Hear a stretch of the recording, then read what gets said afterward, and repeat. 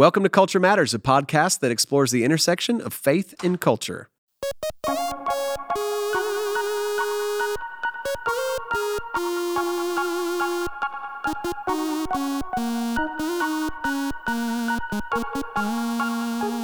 Hi, I'm Adam Griffin, and I'm here with Elizabeth Woodson and Adam Hawkins. Elizabeth, how you doing? I'm fabulous. I need a new answer. I say the same thing every time. It's great. But you're always fabulous. Adam Hawkins, how fabulous are you today? I'm really great. I'm really glad. You don't sound really great. Sound like you're trying to take us down a notch, buddy. I'm trying to take us up. This is going to be a great episode. This is Wheelhouse for you. We're going to talk about all your favorite isms today, or just one of them. I don't even know what that means. Well, in today's episode, we are going to talk about socialism. And I love that you say that's one of my favorite. Well, you love all the isms. Yeah. I feel like you get geeked up for these. I and like you're really the good isms. at it. You're Thanks, great at man. it. This is part of our series where we're covering isms. If this is the first episode that you've listened to, we've covered several already, and you can go back and check those out. But this episode, we're going to talk about specifically socialism, which, if you don't know, is a pretty hot topic right now in America.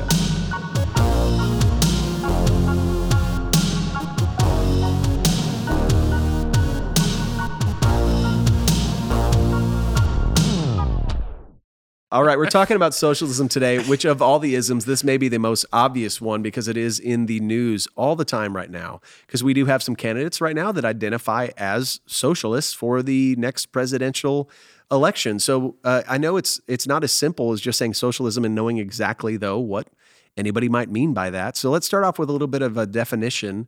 Adam Hawkins, could you give us a definition of socialism? I'm not going to read one, but I will try to just give the layman's definition, and it would basically be an opposite of capitalism. And the idea is this: that the state controls or owns the means of production, and so rather than private companies owning significant portions of the economy, you might say. It would be the government that would own them, and they would be primarily responsible for delivering social goods. Maybe a different way to say that, it'd be like medicine and education and other things. It would be the government that would be responsible for delivering those.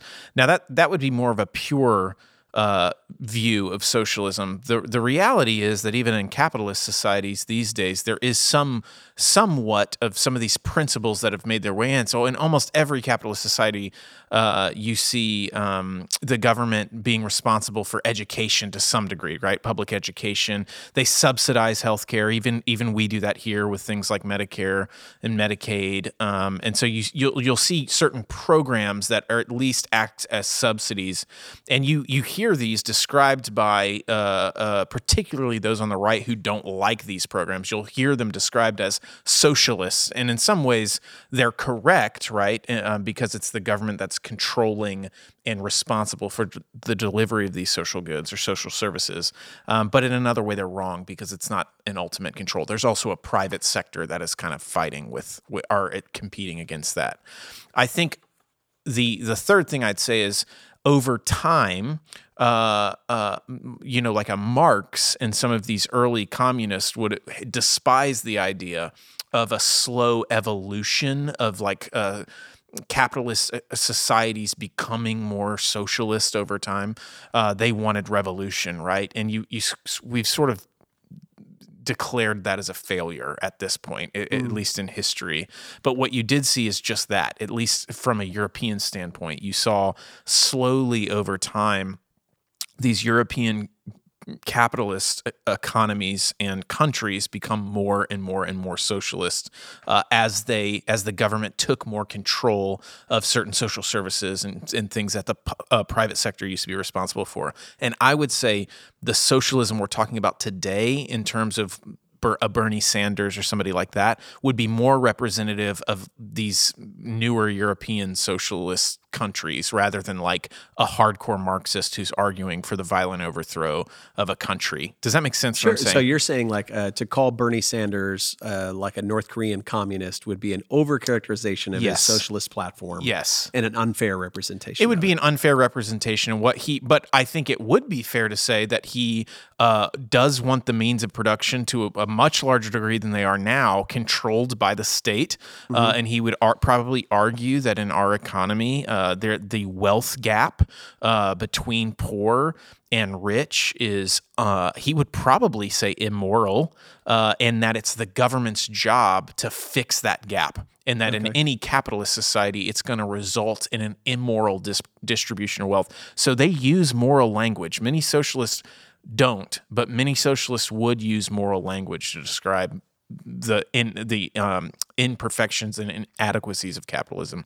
Okay. Does that make sense what I'm saying? Yeah, a little bit. I want to keep unpacking a little bit. Okay. So you talked a little bit about other nations that were using more of a Marxist socialist idea, but they crumbled. It did not go well. Didn't go well. What were the failure points? What were the weak points that made these things crumble? It sounds like we're trying to create a utopian society where a kind of a big brother will handle kind of what needs to happen. Well, listen, this is like, I mean, these are big topics of discussion. So Right. you have committed socialists in Europe and even in the United Kingdom and all kinds of things who would argue that the reason that a communism failed in the USSR is because it was not purely capitalist or Purely socialist? No, it was not purely capitalist at the time of the revolution. So the idea was if you took a country like ours or like the UK, that's who Marx had in mind. If you took a country like the UK that had sort of reached its industrial and capitalist peak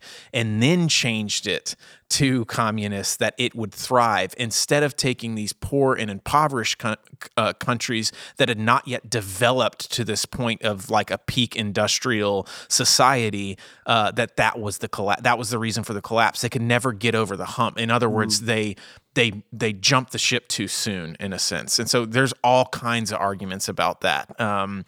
So that would be too hard to unpack now. And many people would say that's bunk. There's other arguments about why they failed, and that is that they never turned over control to the proletariat. So instead of having a dictatorship of the proletariat to the people, what happened was you had, like, because we're all human, what was supposed to happen is for a short time, there was supposed to be, in Marx's idea, there was supposed to be a dictator who would come in and sort of wrest control from the bourgeois, the elites.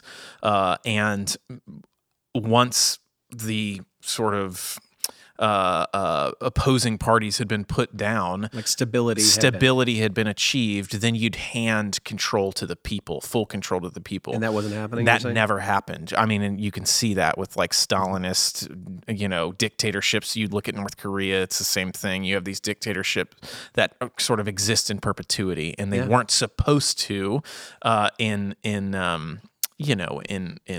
I don't know, at least in Marxist ideas. But these are really academic arguments. People argue all the time why these economies failed and why these things failed.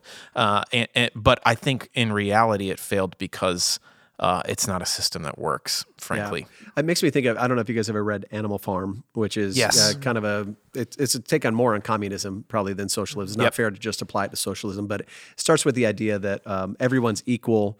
And then it adds the idea later, but some are more equal than others, meaning like once somebody has power, they maintain and keep that power, and there's a shortage on everything. Would a socialist, a pure socialist, be an anti-capitalist? Yes. Like thoroughly pure. I'm saying pure socialist would by definition be anti-capitalist because they would not look to the market, the free market, to solve the problems of society, to balance the equities, to make everything balance out. They would look to the government to control the means of production. So in some sense, they are very antithetical, but that's not the way it's played out. There is no real pure capitalist society. I mean, there might be some, but I don't know of them. But there's government assistance. There's government assistance. There's social services. There's all kinds of things. And then in these more socialist countries, you have free markets, and you have, you kind of have both existing side by side. The question is probably more about the balance, right? And it's more looking at the social services rather than certain like really technical arguments about how you control your economy. So, most of these countries, even the Scandinavian ones, aren't arguing to become more like China, where they don't let their currency float and they do all these real technical economic arguments. Most of them aren't talking about that. What they're really talking about is like, do we give free healthcare? Do we give free college education? Do we give these social services? Do we make them purely social? That's, is there some program through which we redistribute wealth? That's what they would. That's sort of more the argument. Yeah, and that makes sense. And I think if you look at capitalism as thinking, if it were purely Darwinian, like it was purely survival of the fittest and there was never any assistance, then wouldn't it end up with only strong surviving? And is it okay if we don't help those who are weak in our culture in some way, right? And a pure capitalist would argue yes. And that it's okay to eliminate. Well, I don't know that they would. I think what they would say when you talk to like libertarian capitalists, like just let the market go. Let the market go. What they would say is when you see these social inequities, their argument is that's not the market's fault. That's socialists, putting their hands in here. That's making everything. It's a utopian argument from both sides, actually. Yeah, you're exactly right. So basically, free market capitalists are like, we can have the utopia if you just let it be truly free market. Yeah. And socialists are like, we'd have the utopia if you'd let it be purely socialist. And those are fringes, right? Well, those are fringe. And wouldn't both of them ask each other the question, but who's going to pay for fill in the blank when it comes to the government? Like if you're going to have socialism, you're going to say, well, where's this money going to come from and how are we going to redistribute fairly? And those are valid questions. And if you have a purely capitalist society, then you are going to say, well, who's going to help those who literally are alone or disabled or unable? And that's why you see very rarely do you see, if ever, do you see a pure expression of either one. Yep. Do you know what I mean? So is the debate then over what version of how will we mix these ideas? If you're talking about like a Bernie Sanders or something like that, yes, that's what the debate is actually about. I think it is disingenuous to say that Bernie Sanders wants to turn us into communist China. I don't think that's what he's trying to do. I think if you're saying Bernie Sanders is trying to turn us into something that looks more like one of these Scandinavian governments or something, or Canada or something like that, I think you're probably more on the right track. Elizabeth, is there anything you're hearing in what Adam is saying when he describes socialism that sounds like, hey, that sounds a little like the Christian story. It sounds like the Christian gospel, or it sounds like what we want to do as Christians. Like what would resonate to a Christian mind about this kind of utopian idea of socialism? Maybe it's the idea of disparity. And so with the idea of socialism and why it's becoming more attractive, especially to a younger generation, is that there is significant disparity in our country and who's going to fix it. Yeah. So the love that we have for the free hand of the market is creating huge wealth gaps that cannot be overcome. The middle class is disappearing, huge amount of debts, and there are no jobs. So you graduate from college with lots of debt and no job opportunities. You've been sold a dream that is not, in some sense, people feel like is a nightmare. Yeah. And so the idea with the Christian story, the greater story, is that we should be concerned for those who need help. And so you think about, even in the Old Testament, the idea of Sabbath rest or the year of Jubilee, there was always a space for relief for people when they reached a place where they just hit rock bottom. That there was no one in the community of God that was kind of cast aside. The idea of the survival of the fittest does not match with the story of the Bible, because we don't let the weak kind of just die in a corner by themselves, that we ought to be entering into spaces where people cannot help themselves for whatever reason and being able to bring truth and light and physical resources. So the gospel is not just about our souls and going to heaven. It is about how do we redeem creation while we're here on earth. And so I think that there, Acts 2:42 through 47, the passage we all love.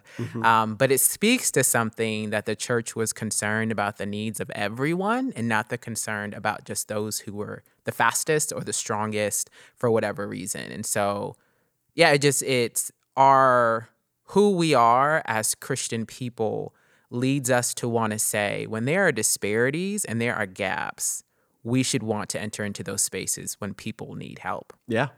I heard there was a pastor in our city a couple of years ago who said something. I think he was on a news interview, and it really freaked me out, really scared me. And most of what we're talking about today is going to fire some people up. They're going to say, "Oh, it's actually like this, actually like that. I believe this," or there are some people that believe capitalism is this pure form of like Christian expression, and other people that believe socialism is, and then there's a mix in between. But this pastor said, hey, the Good Samaritan is a scripture that's important for individual Christians and it's important for churches, but it does not need to be followed by governments.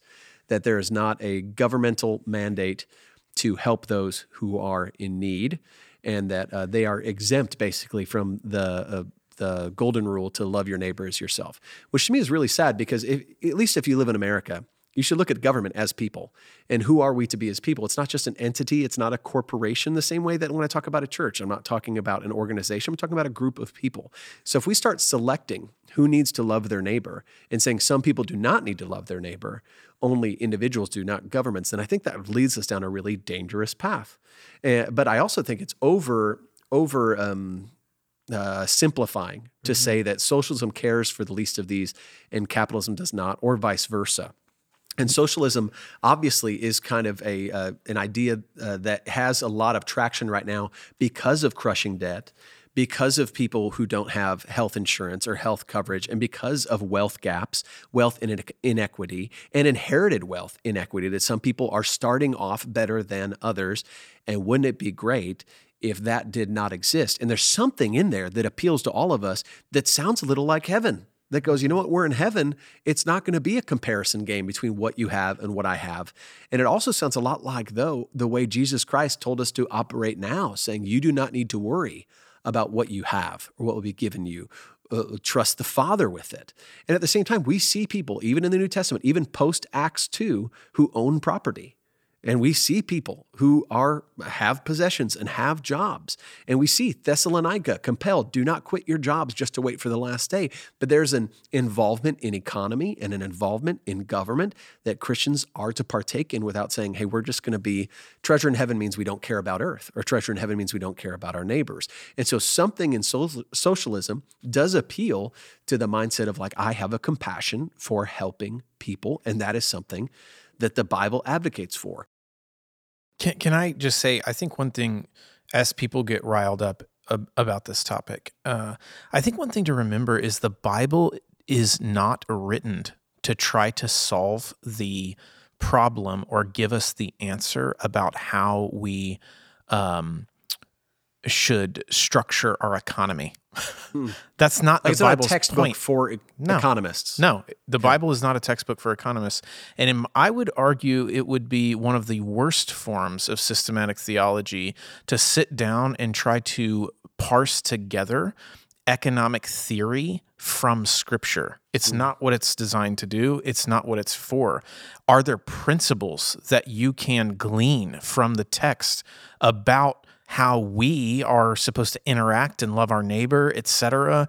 To your point, Adam, are there values that we want our governments to value? Yeah. Do we want we want them to share those same values?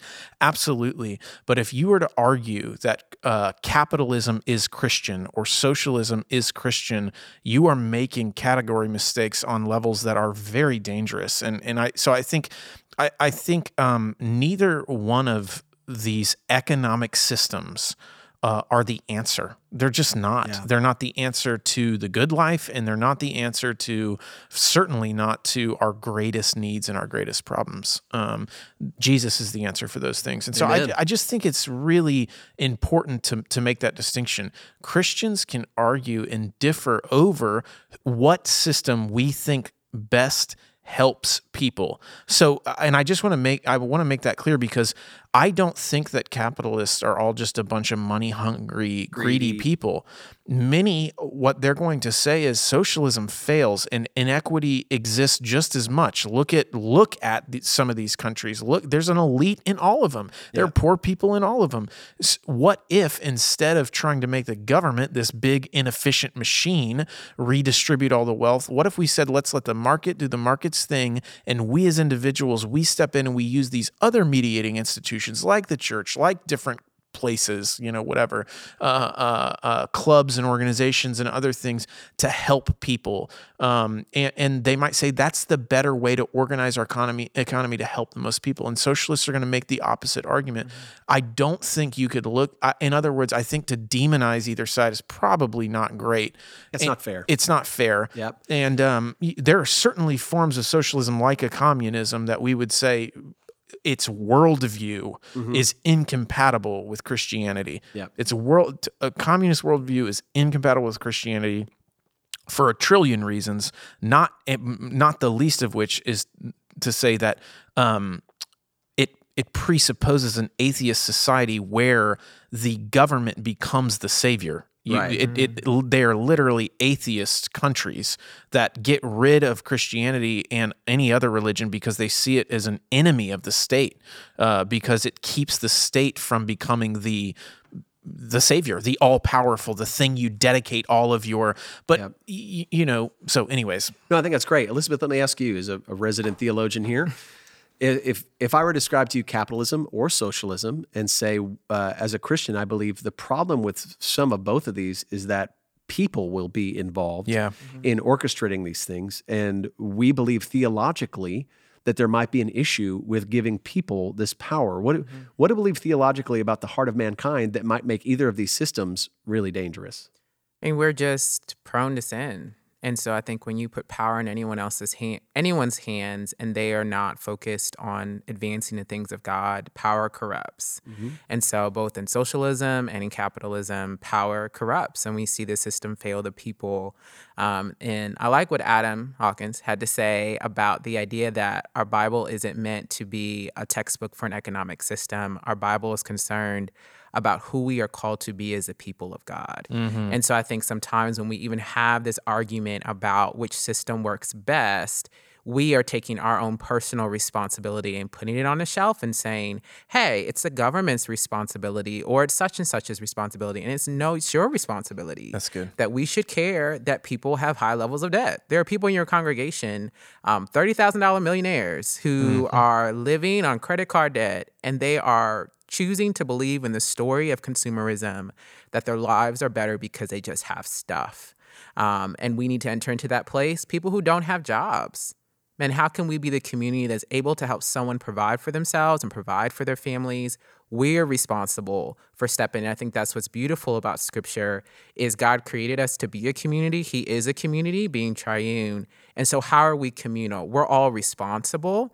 And so the government's not responsible. Ultimately, we are, and that we as Christians, we would stand up and be in that space. And so I think the human heart is wicked and deceitful outside of Christ. And so it's neither of those solutions are perfect. The only thing that's perfect is the Word and us trying to live that out in our lives. That's so great. Let me just offer some closing thoughts. The things you guys have shared today are profound, and this is really hopefully sparking even more conversation around socialism and understanding around socialism. But one thing that's true of the human heart, and we've seen this since Genesis, is that when something goes wrong, humans look to blame.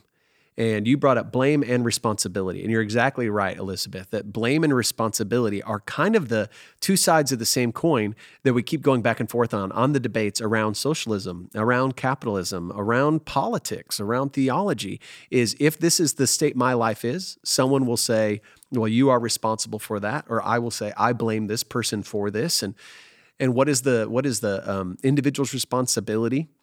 And who is to blame? And you saw Adam in the Garden of Eden say, hey, I did this, but it's because of the woman you gave me. And the woman say, I did this, but because of Satan. And then you see God issue a curse upon all of existence. And it was not there for us to be, here's the protocol. When you see a mistake, make sure you find somebody else whose fault it is. But that is still the default position of many human hearts. Because this is the way life is. That's why my life is like this. And if I could just change some other system, if it weren't for the president, if it weren't for the Congress, if it weren't for the system I'm a part of, the country I'm in, then everything would be better. When the truth at the end of the day is, let's work on all those things. Absolutely. Let's find a good version. Let's see where we can help people and where we can free people in order to pursue their dreams or pursue their business or whatever it might be. But let's understand that at the end of the day, the responsibility for sin rests solely on my own heart. And that the only solution to it is going to be the resurrected Christ who has made a way for me to be reconciled to God. And so I don't want to blame socialism. I don't want to blame capitalism. I don't want to blame student debt, or I don't want to hold people responsible. I don't want to say, well, I'm free of debt, therefore it's your problem, and all that stuff that is it's the kind of the baseline of all the debates right now. I don't want to ignore all that, but I do want to remind us. I want to remind us that let's be rooted in the fact that we have no one to blame for ourselves for our own sin, and I want to take responsibility for my sin, and that will lead to repentance. And at the same time, I want that for our culture, to recognize the freedom that we have in Christ and the forgiveness that comes with him. And that also comes with wanting to be socially involved in those who have need. Breaking cycles of sin, not just transactionally by saying, well, here's a handout, but transformationally saying, here's a way so you will not need a handout again. And how can the church break those cycles of poverty? Give job training or education to those who have not had the advantage for it. We didn't talk much about this, but a lot of socialism is based on a list of what we could consider human rights in America. So if there's a right to education, then government maybe should be providing that. And if there's a right to healthcare, then government should be providing that. It's based on a certain level of human rights. And if you travel the world, you'll realize that different nations have different versions of human rights. In some countries, education is not a right, it is a privilege. And so you only get it if you can pay for it. And in some countries, healthcare or food, these are not rights. These are privileges. And if you can't pay for it, then you will not get it. And so we live in a different society than the rest of the world. And as you travel, you'll see, or as some of my friends that have come to America have communicated to me, when they look at our education system, they see we are giving it away for free. We end up taking things that are free for granted. And we think we deserved it, we've earned it. And it's something inherent in value given by our Creator, but let's protect those things. But let's remember that we're not just Americans in this world either. There are those who have needs and those who have rights. And just because they're not here does not mean we have a right to not care.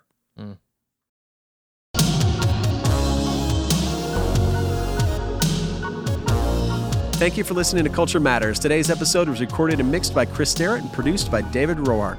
If you like what you heard, please give us a great review wherever you listen to the podcast. Please follow us on Instagram, and you can also support us at our Patreon page, patron.podbean.com/Culture Matters. Thank you, and God bless.